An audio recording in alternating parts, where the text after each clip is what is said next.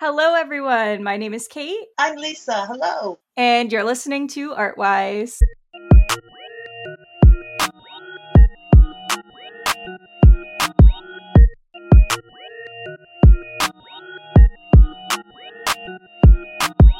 Hello, everyone. Welcome to the 100th episode of Artwise.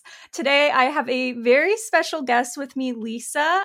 Why don't you go ahead and introduce yourself and just kind of give a little introduction for what we're here on Artwise to talk about today?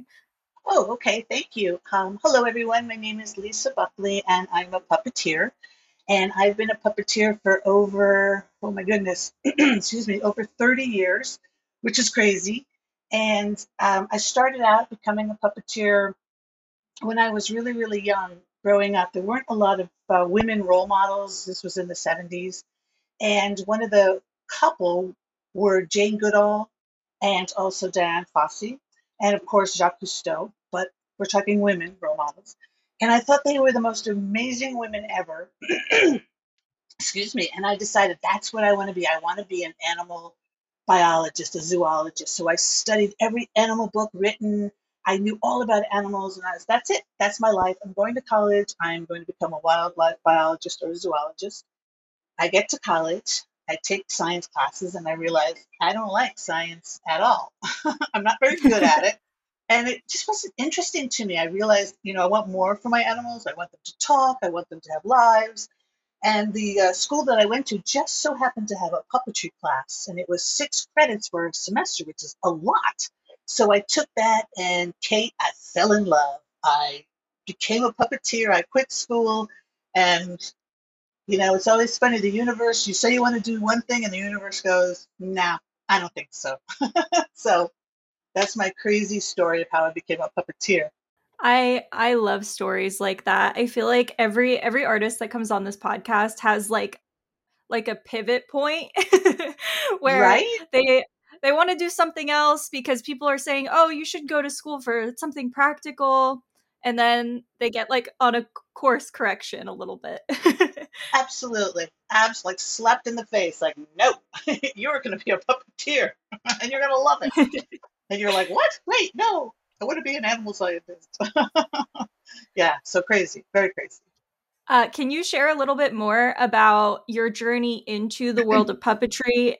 And we know how you discovered that it was your passion, but how how did you start your career into puppetry?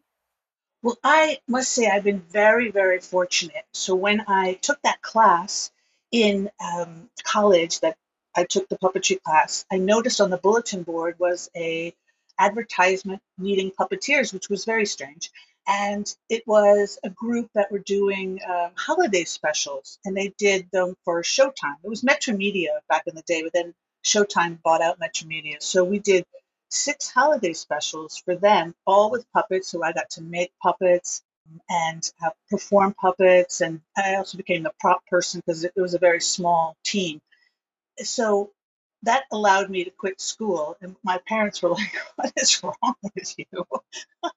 Meanwhile, the University of Connecticut, you can get a doctorate in puppetry. So there you go.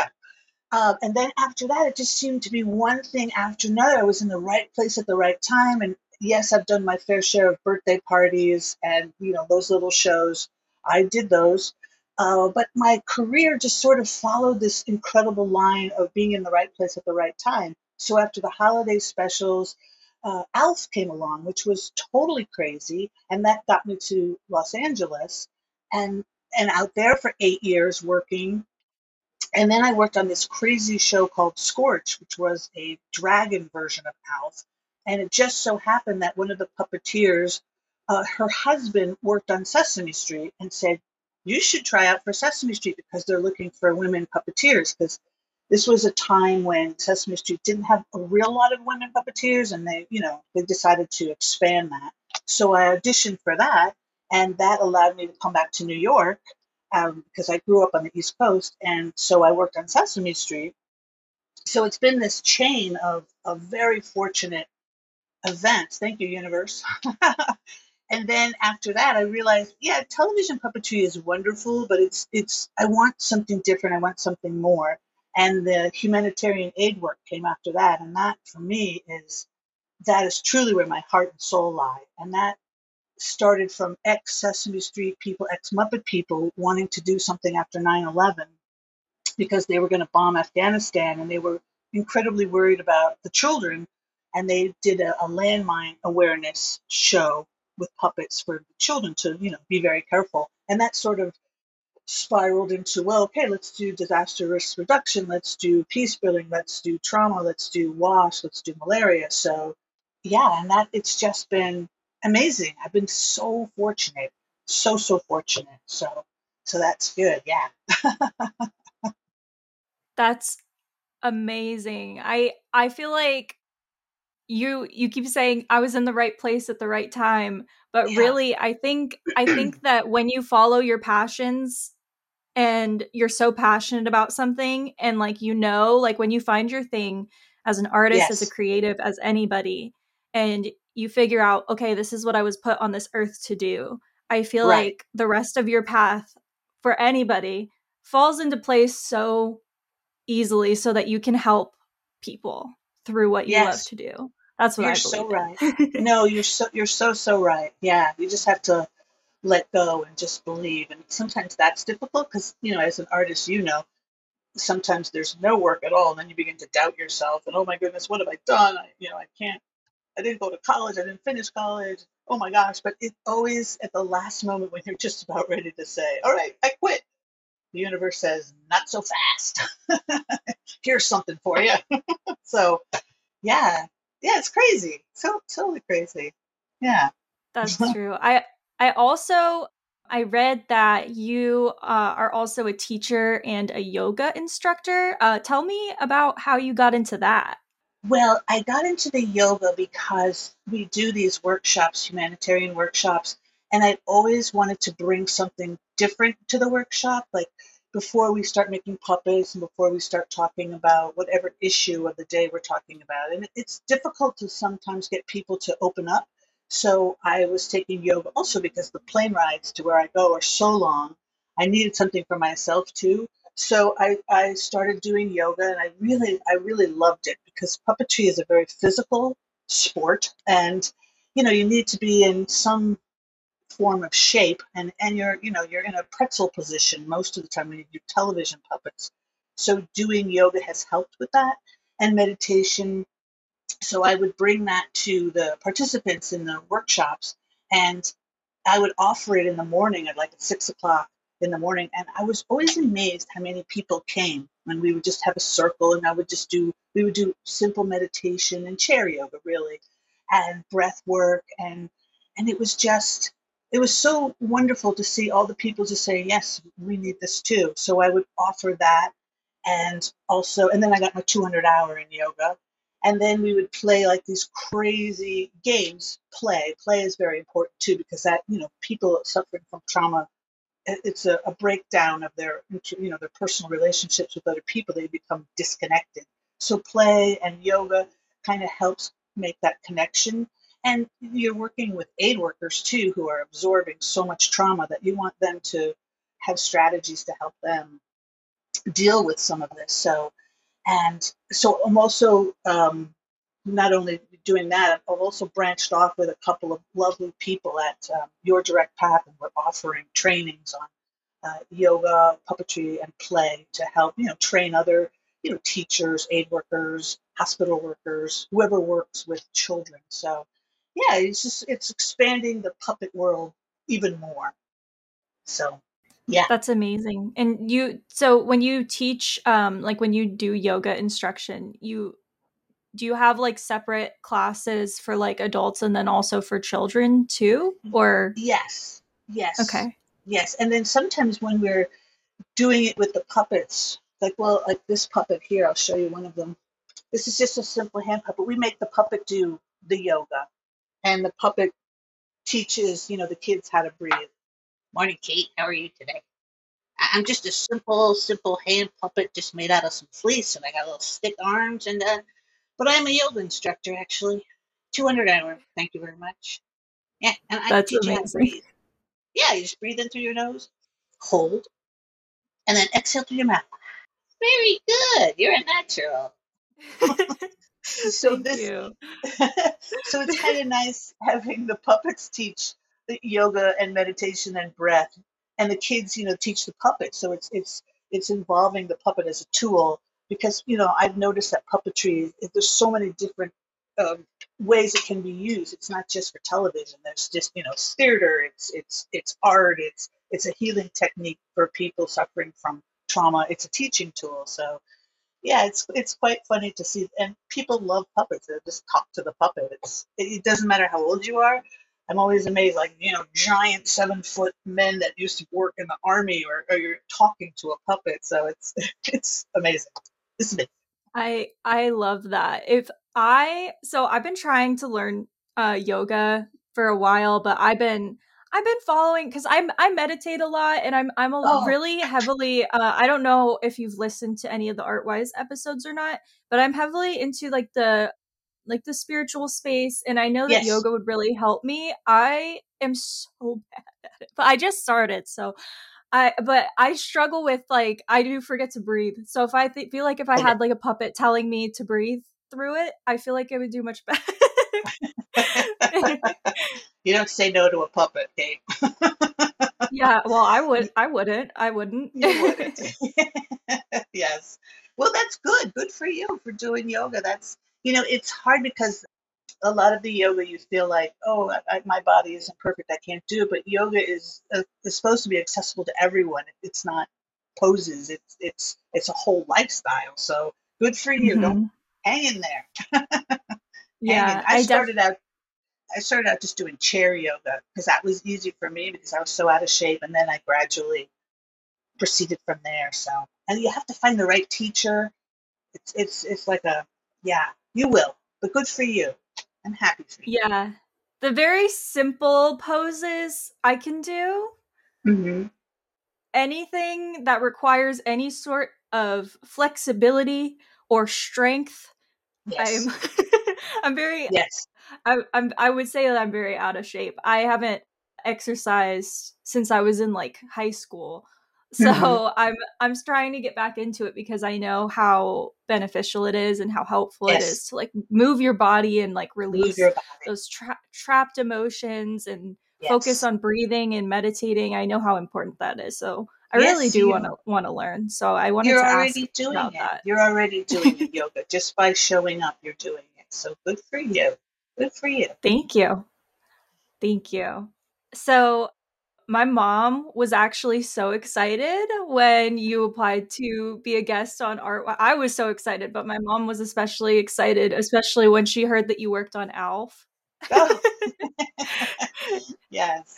Yes, I did. I did. That was And so, oh, it's so funny. When people talk about Apple, I'm like, oh my gosh, that was, it feels like 100 years ago, but I was the left hand on Apple. And I used to have one of those chairs, one of the director's chairs that just said left hand on it, which I thought was great. Yeah, it's so so that was like fun. my first big show. And it was crazy because it was so immensely popular, sorry, and then it just sort of died away. And it would get incredible fan mail. It got a lot of fan mail from prisoners, which is quite interesting. I guess because they could relate to being in lockdown. I don't know. It was very strange, but yeah, it was a very good experience. It was crazy, crazy, but a lot of work. I mean, it was a lot of work. That puppet he was tough. I did want to ask, how as a puppeteer do you bring your these characters to life in a way that they can create meaningful connections with anyone who views them? Oh. Well, it's funny on Alf because I was the left hand. I had to become a part of Alf.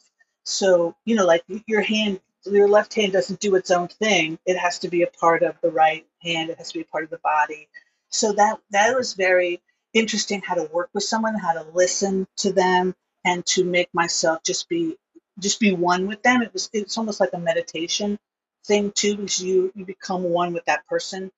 So that was kind of interesting. It was hard in the beginning because you're like, no, we should do this, and then you realize, no, I'm not Alf. I'm just the left hand. I'm assisting. So that was a nice lesson in patience and trust and listening skills. Then when I was on Sesame Street, that's just such a an amazing show because it's been on for long. It's just this gigantic, successful machine which just knows what they're doing. So the character, you just you have to learn how to, I guess, trust yourself and just do the best job you can. You're working with the best puppeteers in the world, so you just kind of try to you up your game right away, which is nice. But because you're not it's not shot live, you're not really interacting with too many children and people because we have to do the script, and we have 2 days to finish the script, so it's very regimented, and there's moments of play and fun, but it's a job. So that's why I like doing the humanitarian aid work, because you're right with people in the moment. For me, that's more satisfying. I mean, some people, it's the other thing that's more satisfying, which is fine. But for me, it's working with people, especially people who've never seen a puppet, which is crazy, and who have never had the opportunity to become a puppeteer or make puppets. That's so much more satisfying for me. It's joy. That's that's so cool. I can't even imagine like taking that path. How can would you feel comfortable talking about how the people around you were reacting to kind of how your career in puppetry unfolded? Because I was thinking like I can't even imagine like if I had a friend who like was a professional puppeteer, like that would just be so cool. Like I don't know, did your family and friends, was it like a positive like that is so cool, or like how did that go for you?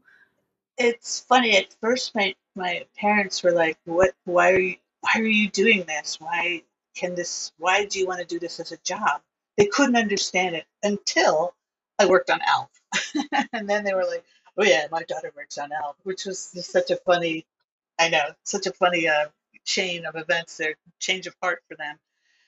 They didn't really understand it too much because I'd say, "Oh, I'm doing the Macy's Day Parade," because the Sesame has a float on that, and they couldn't wrap their head around what that meant, because my father, he worked at IBM, so he was very corporate world, and he could not for the life of him understand how you make a living doing puppets. And it's like sometimes, yes, I do make a living, but sometimes I don't make a living. It's very up and down, which is another, it's difficult in itself. It's being a freelance person. Another whole job, because you got to send stuff out and you have to audition. And I'm not very good at auditioning. I don't know. I don't understand it too well. If you give me the job, I can do it, but to audition for it, I have trouble with that. So I tend to create my own puppets and my own puppet shows, so I don't have to audition.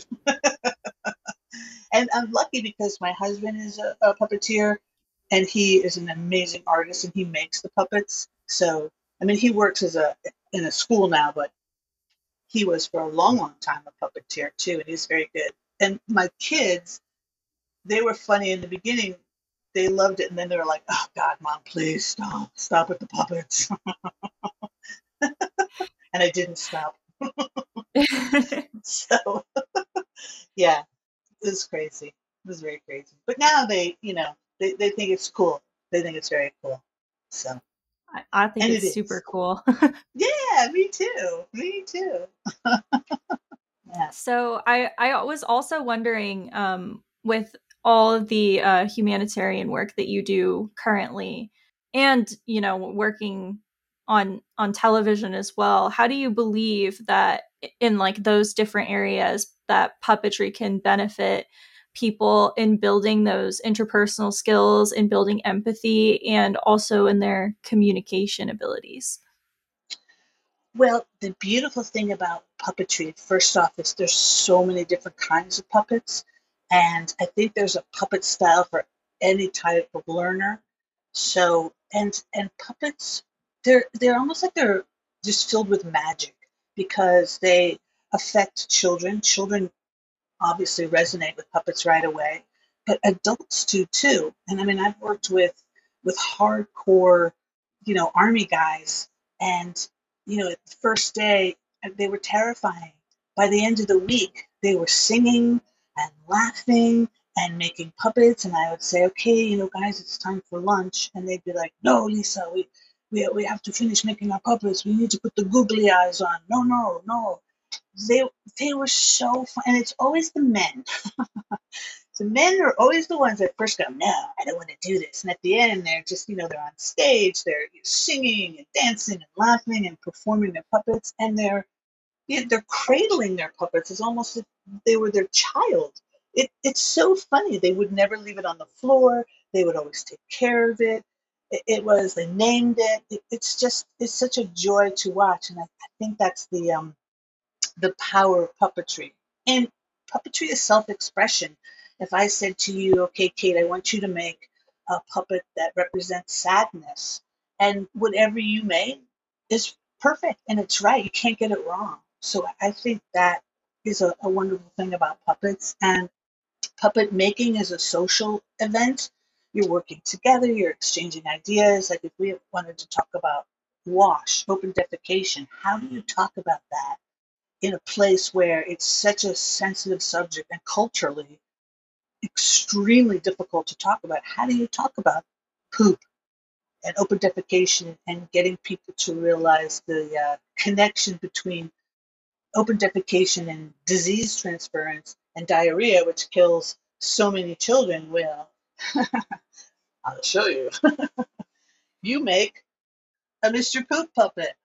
Hey, Kate, Oh my goodness. what's happening? Oh, Mr. Poop. That's right. I'm a talking poop made out of a sock. I'm totally made out of a sock. I got beads for eyes. I got little flies on my head. But I know all about poop. Oh my Oh, hold on. goodness. I gotta show you my friend. So, this is my friend Cholera. That's right. It's Cholera. I Oh love my you. goodness. And it's just a piece of material stuffed on a stick with eyes and teeth, and it becomes Cholera. I love him so much. Do you know why, Kate? Do you know why I love Why? Cholera? Because it makes Why? people sick. It makes Oh people my sick. goodness. I'm awful. I'm a bad poop. Oh my goodness. so so this is like an icebreaker, because when you're sitting in a circle, and there's something always wonderful about sitting in a circle, it gets people to talk. I think it's because it's an ancient way of people sitting together. So you're sitting here and you're making your poop puppet, and it's just a sock stuff, and then you're talking about pooping. And I think because you're making it and you're looking at it, you're not looking at each other. Everyone is in the same position making the puppet. It just opens up discussion on a sensitive subject, and you get all these ideas and you get solutions. And they tell you, like in one place in Africa, it was the fathers would be like, well, they want their kids to poop in the front yard because it shows the village that they can feed their children. I would have never have known that. That's something that's quite interesting. And okay, so how do I make that put into the story that we have to get them to realize, yes, you're feeding your children, but you're also exposing them to potential cholera and diseases and germs and diarrhea that could kill them. So, and also, what was the other one? There were women in Bangladesh, and they would, I think, like the UN made them toilets, and they wouldn't use the toilets. And when they asked why, they said, "Well, we like to go out in the field in the morning, all the women, and it's where we get to complain about our husbands, and it's like our little coffee time." So they weren't going to give that up because that was a part of their routine. So you have to have them understand, okay, how do we get them to realize that they can have that in a different way, but we need them to have practice good sanitation habits and washing of hands. So you get these characters that become stories, and people, they start acting. I mean, had like ministers of health, grown grown people becoming Mr. Poop, and having these whole stories. And then you have the whole wash characters. You have dirty water, and you have the latrine, because this is where you want them to go, but you have to make sure latrines are safe and they're clean, and they're, because the little kids don't want to use them because they could fall in the pit, and sometimes there's snakes in there. So it's like this whole thing. You're like, oh my gosh, this is an incredibly difficult subject matter. How do we get people to realize this? But it's all play. You do it through play and stories, and then it becomes solutions. And then you take that and you go into schools and you go into communities and you show everybody. And then they start to realize, oh, I get the connection. It's just another way of making the connection. I see what's happening now. If I don't wash my hands and I'm making dinner after I've changed the baby, your poop can get into the dinner and then I'm making my whole family sick. So it's crazy. And then you have your clean water, your jerry can. Hello, Kate. How are you today? I'm just a simple jerry can. And she's just made out of cardboard, just with rubber bands. And which is also another thing that I like to do is when we're doing the puppets, is all items that are in country, recyclables, bottles, cardboard, newspaper can be made into puppets, which is another fabulous thing about puppets. You can make them out of anything. So yeah, so puppets are they're just so magical, so very magical. Yeah. So that's my I would think, see, I feel like especially nowadays, I feel like people get so concerned about how you're presenting such important information. Like I yes, know some people are like, "Oh, well, you don't want to use puppets to talk about serious topics because you don't want to make light of something that's so serious." But I know for myself personally, like some of my core memories of like important things that I learned like throughout my childhood into adulthood stick in my mind so much more because they were taught in a way that like resonated and was kind of fun and like yeah, memorable. And yes. so I don't know how you feel about, I don't know if you faced any of that, any of people saying, well, is it appropriate to use puppetry for this topic? I don't know if you wanted to speak on that. I so far no.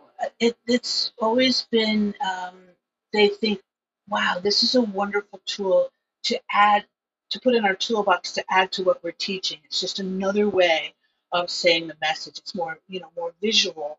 Maybe that'll help your visual learners. It's allowing because we are our purpose, the little NGO that I worked for, No Strings International, they use puppets to teach these life-saving lessons. It was always let's get the kids to come up with the solutions because if you empower the kids, they're going to grow up into that community and then they're going to become leaders. So if you get them when they're young and then you make them feel important, they can go back to their houses and tell their parents, tell if they're in a refugee camp, and say, this is what I learned today. And here's a shadow show that we made. Let me show you.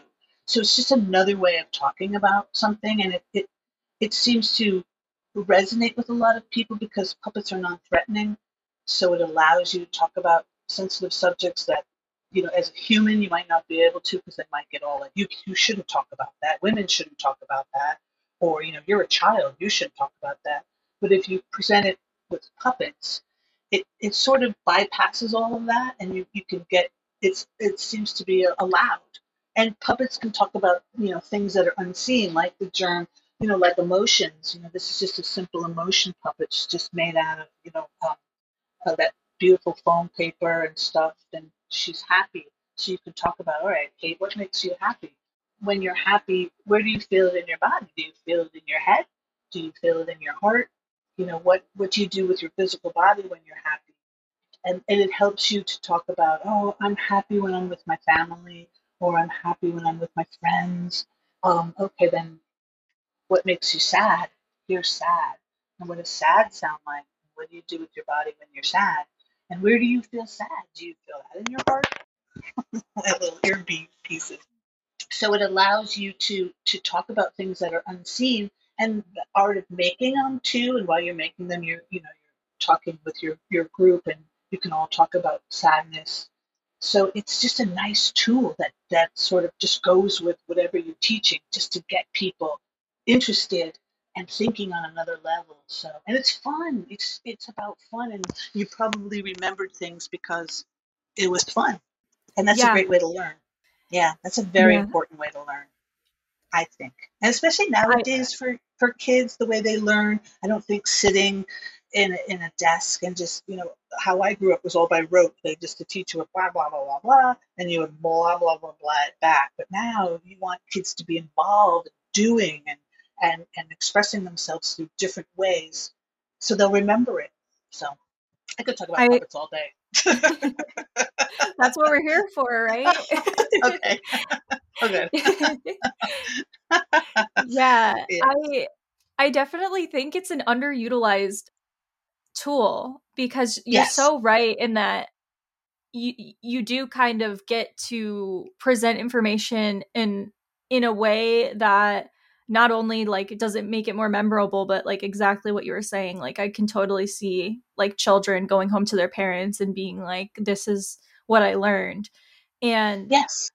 they grow up and they carry that with them. So the world, Exactly. even if it's not an instant change, even if the parents are not like, oh yes, like let's implement all of the things you learned immediately, like they're going to carry that with them. It's Right. going to be memorable and they're going to grow up and they're going to facilitate change. So Exactly. Exactly. You're so right. That's exactly it. And they're going to enjoy themselves, and they're going to learn about themselves, learn how to work together, you know, make their social skills stronger, all those things too. And it's also therapy, making puppet art therapy. You know that. Yeah, it's all about that too. It's just another layer of how fabulous puppets can be. So, highly recommend them. I was wondering too if you could tell us about like maybe like your personal specific experiences in conducting like these workshops in like various countries and how puppetry has addressed like different topics. Like maybe I don't know if you have like specific stories that you wanted to tell. I know you already Yeah. told one with the cholera, but Oh, if you have any yes. others. Well, I was in Turkey, right on the Syrian border, and we are working with aid workers and clinical psychologists who are working with refugees from Syria. So they came from Lebanon, they came from Jordan, they came from other places. They come from uh, Egypt too, maybe so. And they were working in refugee camps, and they were looking for something to help in the child-friendly spaces, which are is tents that have clinical psychologists and games and toys, so that the kids can come for an hour a day, and psychologists, sociologists, social workers could work with them just to help them, give them strategies to navigate the trauma and just to keep an eye on them. So it was a wonderful workshop, and it was building, and you get, this is one of the bad things that I can do. I start to get overconfident, and I'm setting up this fabulous table because it's worked 100 times before with all these supplies on them. And I turn to the group and I'm like, all right, everyone, let's make puppets, thinking, okay, this is going to be great. So all the women run up, and they started, and none of the men got up.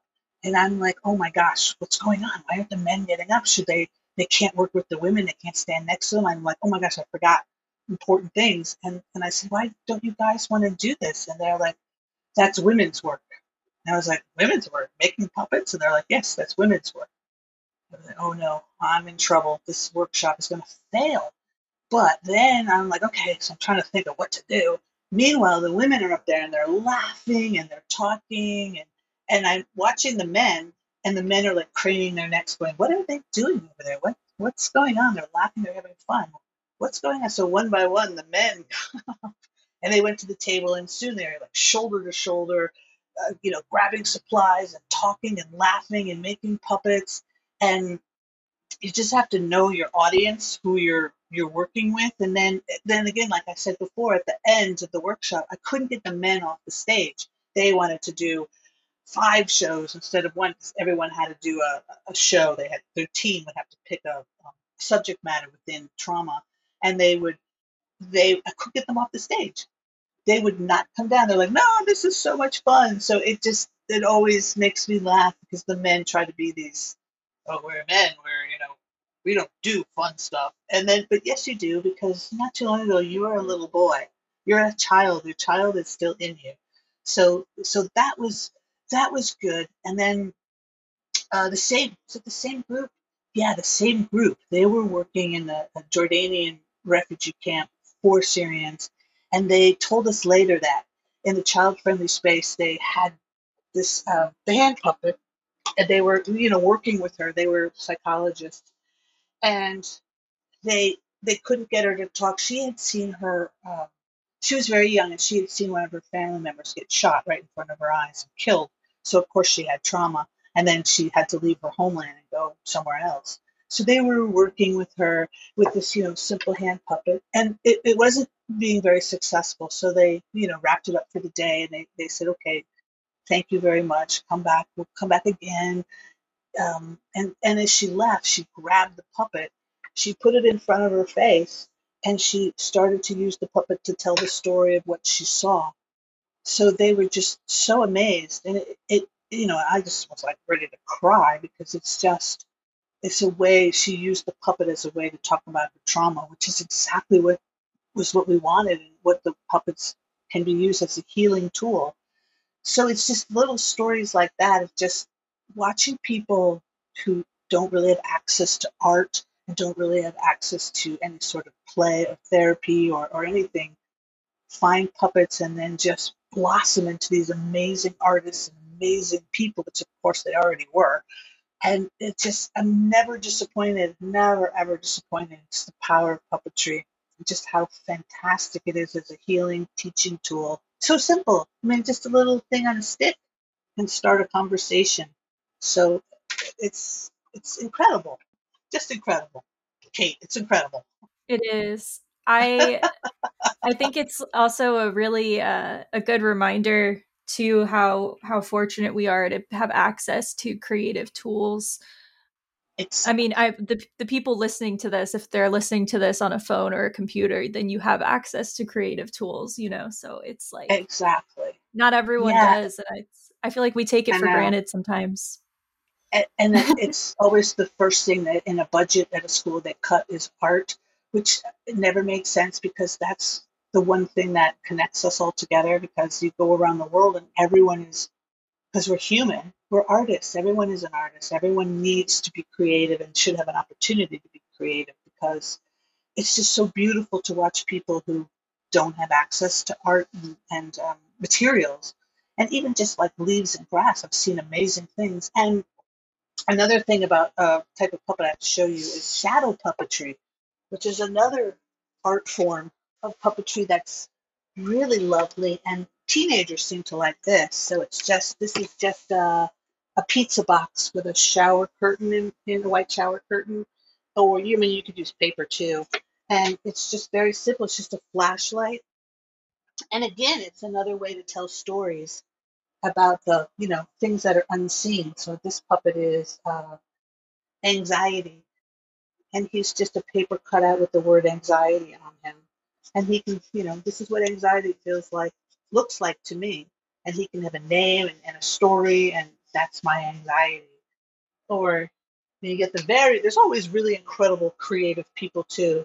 The sun, and he's just paper with sometimes it's just candy wrappers, colored candy wrappers is used as the gel.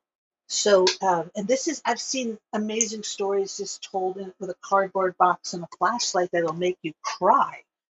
It's just so incredible. So that's just another tool of puppetry is shadow, and you can talk about things that are difficult. And, people who are introverts or very shy, they seem to love shadow puppetry. They don't want to be seen. I don't blame them. What's your favorite type of puppetry if you had to pick one? Well, my favorite puppet is Mr. Poop because he's just so ridiculous. I think I really like sock puppets, very simple sock puppets. And then my husband, he's a carver. He carved this carrot. He's a stick puppet. He's a talking carrot.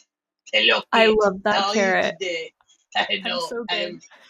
I'm so carroty. Yes. Oh my Bonjour. gosh.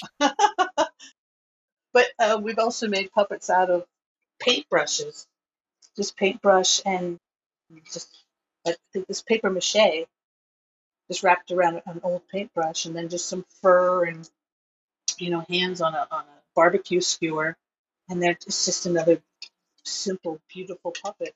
just made from rags and an old paintbrush, paints with a face. So, yeah, it doesn't have to be crazy material, which is nice when you're traveling to other countries that don't really have supplies. They don't really have foam paper or pom poms or things like that, but they do have newspaper, they do have cardboard, they do have, you know, rags and things like that. You just say, all right, that's a puppet. And you just put it on a stick and it becomes a puppet. So, yeah, it's cool. Very cool. So when you're building puppets and designing them, what does your approach look like to effectively convey the emotions and the things that you need them to convey Well, to the audiences? well, I usually just something will pop into my head, like if I'm at Home Depot, which is like a treasure trove of puppets that don't know they're puppets yet. And you just see something, you're like, gosh, that would make an awesome puppet. So it just is an idea in the head, and then it's just a really bad sketch on a piece of paper. And then sometimes I'll show it to my husband. He'll go, okay, I see what you're doing there, and he'll help me. Other times, like the emotion ones, sometimes I draw them. Sometimes it just happens. So it's I find like this the coronavirus puppet that I made. He was I'm the coronavirus. He was just a rubber soccer ball that I got at a drugstore, and I said, "Wow, he's the perfect size for a head." So we just cut it in half and gave him a mouth, and then covered him in fur and put all his coronavirus little thingies on him and a Does he have a crown. crown? Oh my Yeah, he goodness. does. He does have a crown. And then he becomes the coronavirus, and he's just a simple, he's just a rubber soccer ball. That was like Is there like $5. a is there a strategy behind why he has a crown? Corona is a crown in Latin, so he was Really? the yeah. That's interesting. I didn't know that.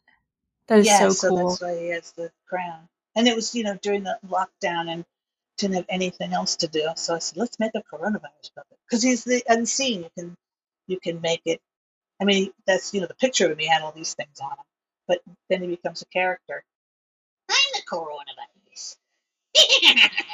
Don't wash your hands, Kate. And he's just got foam teeth and a foam tongue. And yeah, I don't know if you can see in there, but he's just cardboard and tape and foam. And the foam is the soccer ball. It's cut in half. And he's Wow. really light. And he's super light. It's just Yeah. so But he's crazy to think about like like a little soccer ball from like the store. It just becomes like a whole being. And it's comes a crazy whole too being. because when you're like from the perspective of like the audience like watching you be these characters, like it's really such like a drastic like they're their own characters, like they're their own individuals. Yeah. Yeah, they Like are. so it's incredible. Like I don't know like how do you do it? I watched a lot of cartoons growing up. And I don't know, when I was growing up, it was a lot of Bugs Bunny cartoons, and I loved the Three Stooges. I just thought they were so funny, and I just love that kind of being really silly. And I love people laughing, and I don't think we laugh enough. I think we need to laugh 100 times more than we're laughing right now. So that kind of, I love the silly. I love silly humor. I just really love it. So I thought, that's to me that just it makes me feel good to laugh, and that's good. That's very, very good. That joy and that silliness. I think we need so much more of that because we're so bogged down with things that we can't control. So you might as well just start laughing. Why not? So I think that's what the good thing about puppets is that you can be silly because you're being, a Mr. Poop puppet. So it allows you to become a silly thing. So if you were doing it without Mr. Poop on your hand, it'd be like, oh my gosh, what's wrong with you?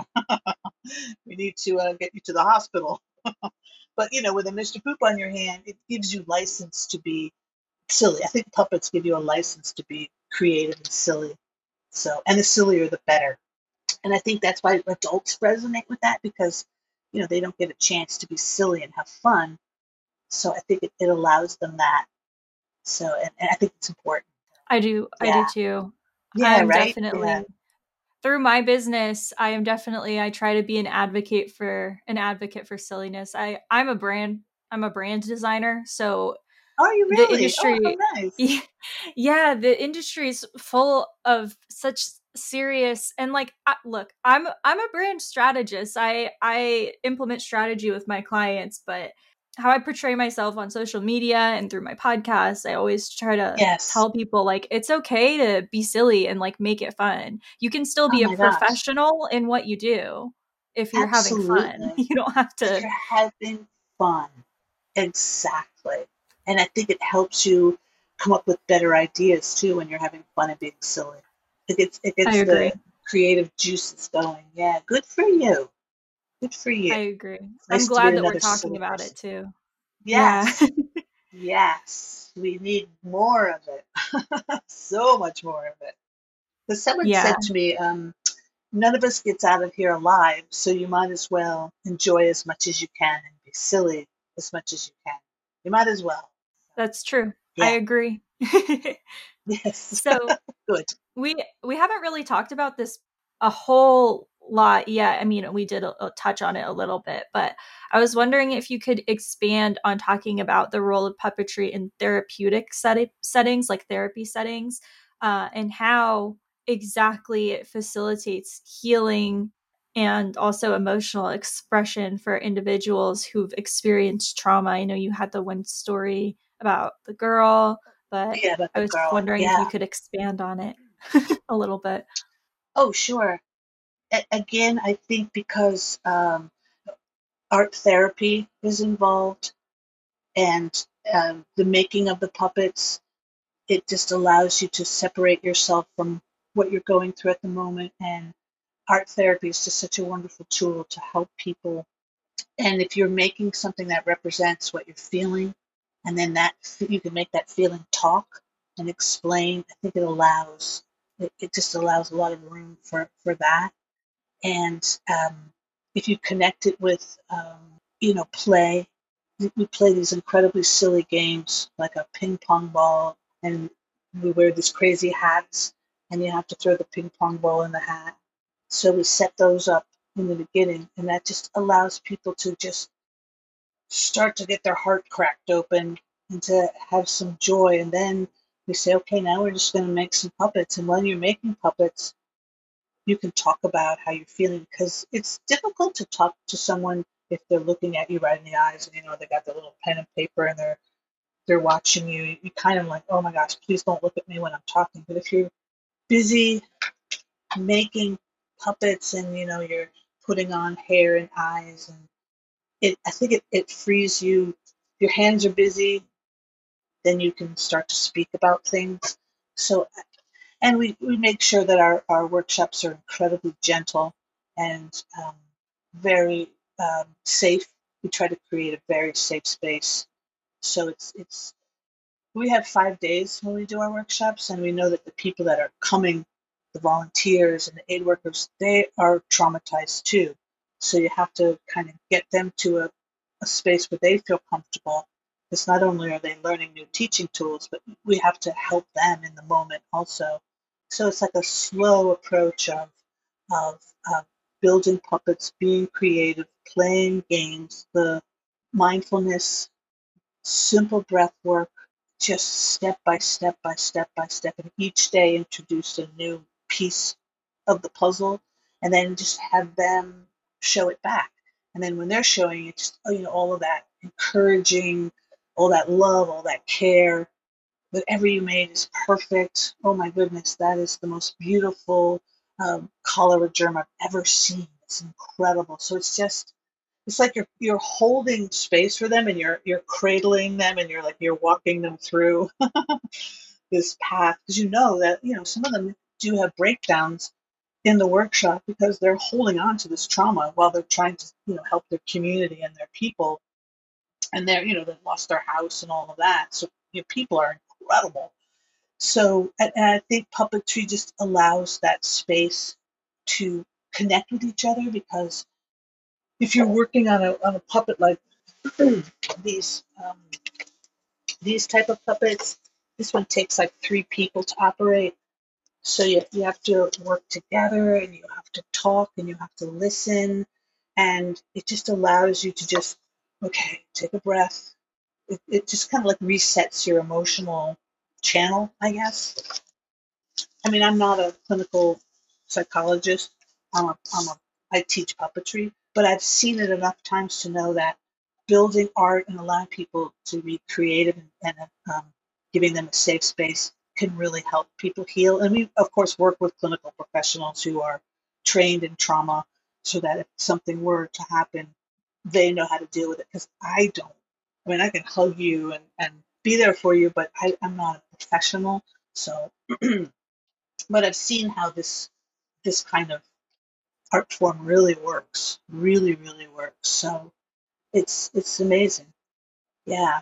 So I'm honored to be able to do this. It's crazy how amazing it is and necessary it is. And so, yeah, I think that answered your question. Yeah, yeah, it does. Is it ever like is it ever challenging to kind of be in such a like space with where how do I word? Not the best at wording things, but is it ever You're doing challenging great. to be in that space with people who've experienced trauma where you're trying like even though you're trying to help them, I would imagine it would still be challenging in some regard. Yes, because you're hearing the stories. Like a coffee break isn't just a coffee break. It's somebody telling you that the ISIS took their daughter and their granddaughter, and he doesn't ever think he's going to see them again. This is just over a coffee break, before we get back to work. And you're just, I don't, oh my gosh. So, but for me, when I go there, I know I have a huge responsibility. I need to be present and I need to be there 100%. I don't matter in that moment. I'll deal with that when I get home. I'll figure out what works for me, massage, walking in the woods, being so grateful that I don't live in a place that's like that.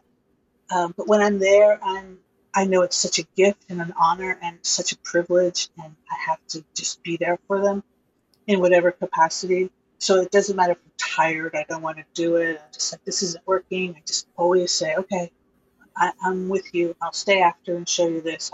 I don't mind. It's okay. Because just watching people in parts of the world where the daily struggle is overwhelming. And yeah, you get residual trauma when you leave. Sometimes I just want to cry, and I have, but never, I won't do it in front of people. So I have my strategies. That's also why I do yoga and meditation, because I had to do something. So, but it's a lot. But the humans are amazing.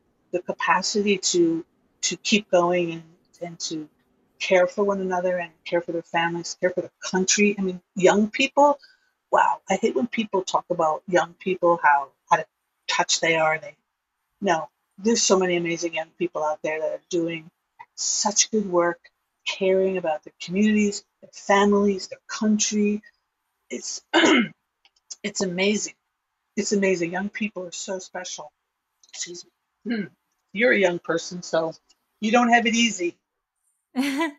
Well, I also kind of like looking back, doing research. I feel like no matter what generation the youngest generation is at the time, like they always get flack, Yes, you know? they Like it always do.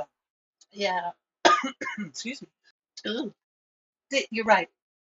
The youngest generation, no, but it seems particularly nowadays, the younger generation gets even more.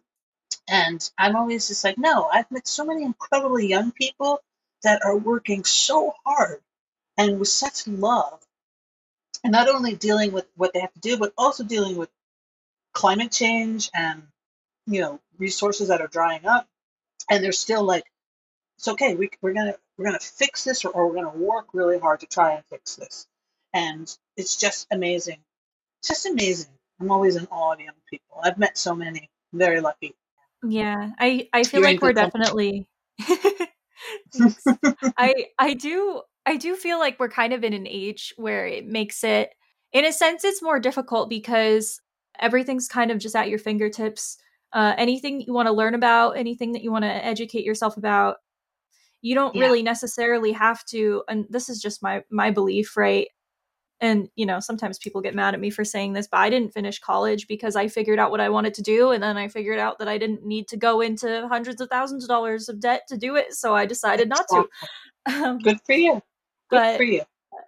we're also, I feel like the reason why it kind of seems like maybe we get more flack for like the younger generations is because also the same reason everything is at your fingertips and anyone can go on the internet, any random person can go on the internet, say something, whether it be positive or negative, and it just Yeah. spreads like wildfire. So I Yes. I don't feel like that was really very common, you know, 20, 30, 40 years ago.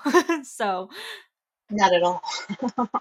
Yeah. it can be good and You're it can be absolutely. really bad. So Yes. Yes. but that's That's very, important. very That's why true. it's important we talk about these things. So I'm glad Exactly. Exactly. And it is a lot. And it makes people nervous to talk about things that they feel are best hidden away. And sometimes they need the light of the sun to disinfect them. And you have to talk about it because everyone is different. It's People are different now. You learn differently. And young people, you're right. College is so expensive, and to live in an apartment and to pay for food is so expensive, and wages haven't kept up with prices. And it's just, and you can navigate a different way to make money. Like doing this is it's so different and so cool. You don't, necessarily have to go to college, or you can go later. You don't have to go when you're 18. Why would you? It's too expensive unless you know exactly what you want to do. Why not wait? Like my kids, when he graduated high school, I made him travel around the world. I said, you need to go see the world. And he did. He left for like 9 months. And he came back, and, you know, um, it was such an experience for him. It was like going to college. So there's different ways to get educated. So, yeah. And there's different kinds of people for different ways to learn. So not everybody should go to college. It's difficult. It's not easy going to college and sitting there. I mean, if you're not that kind of learner, why would you go there? So, yeah, I yeah, agree. I yeah, agree. yeah. So we are coming up on an hour, but I do have one more question Oh before we gosh. do your self promo. I think no Artwise guest comes on here and doesn't answer this question. I ask everybody.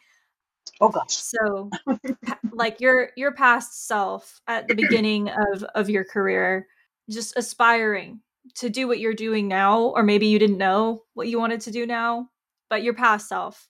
What advice would you give to your past self, or anybody who is an aspiring puppeteer or who is interested in using their craft to do humanitarian work and make a difference in the world? What advice would you give? Well, I think for me, the one thing is don't give up. Never give up. Never surrender. Galaxy Quest. Yeah, just don't give up. And I know it's hard because sometimes you're in the deepest darkest hole and you're just like, that's it, I can't do this anymore. But just don't give up. There's so many different ways, and like with puppeteers who want to be a puppeteer, there's all kinds of, in every state there's puppetry guilds, like regions. There's puppetry festivals, and it's so good that everything's online now, and Instagram, and you can connect with people, whatever art form that you like, and you find your people. It's all about finding your tribe, and it's difficult when you're really young, especially in high school, but your tribe is there, and they're out there, and you just have to find them. And if it's a passion in your heart, and it's, that's what you want, just go for it. Just go for it, and just never give up. And but do a lot of self-care, because it's not easy when people don't agree with you and will try to stop you because they don't understand you. So definitely don't give up. But self-care, a lot of self-care. So, just out going for a walk, breathing, even eating your favorite food. Just don't ever give up. It'll happen. It will happen. Or it will lead you down another path. You never know. Like I was going to be a scientist, and that was it for me. And now I'm a puppeteer. Who knew? Yeah, I almost So, went to college for chemistry. oh my Almost. Really goodness. close. Yeah, Oh big my goodness. big 180. It was I always kind of knew I wanted to go into the creative field. My dad's an artist, so Oh, it was okay. it was Yes, pretty. yes. It's in the family. Yeah, but then I had all my teachers in my ear being like, "You're so smart. I know. Why waste it?" And I'm like, "Waste? It's not a waste." But It's not yeah, a waste. You don't waste it. You just do yeah, it differently. That's a weird thing to exactly. say. Yeah, Yeah. I But had look at that you. said to me by. Yeah, I feel like I'm Yeah. But doing look at okay. you. I mean, you're doing what you love. It's fabulous. You're doing it in your way that works for you. Yeah. It's not going to work for Yes. everybody, and you can't copy someone else. They can guide you, like, okay, that person is successful. What are they doing that makes them successful? And, take the bits that make sense to you and discard the rest and figure out how to make it yours. And then just because everyone has a voice and everyone is important, and no one can say it the way you're going to say it. So everyone is necessary and needed. You just find the way that works for you. That makes you happy. If it doesn't make you happy, don't do it. Makes you happy, 'cause it's a lot of work, then go for it. Go for it. Why not? Right? Yeah. I Yes. couldn't agree more. Thank you so much, Lisa, for coming on. I Thank appreciate you you. taking the time to talk to me and to share Oh, your this is fun. passions. Thank you. Yeah, Thank you for it was having a me. fun episode. But I do want to give you a chance to do your self promo. So if you want to go ahead Okay. and tell everybody how they can support you or anything at all that you want to promote, the floor is yours. Oh, thank you. So my website is sattva creativearts.com, sattva, Sattva, creativearts.com. That's also my Instagram handle at Sattva Creative Arts. And I'm working on something new, which is a training program with my lovely yogi meditation friends.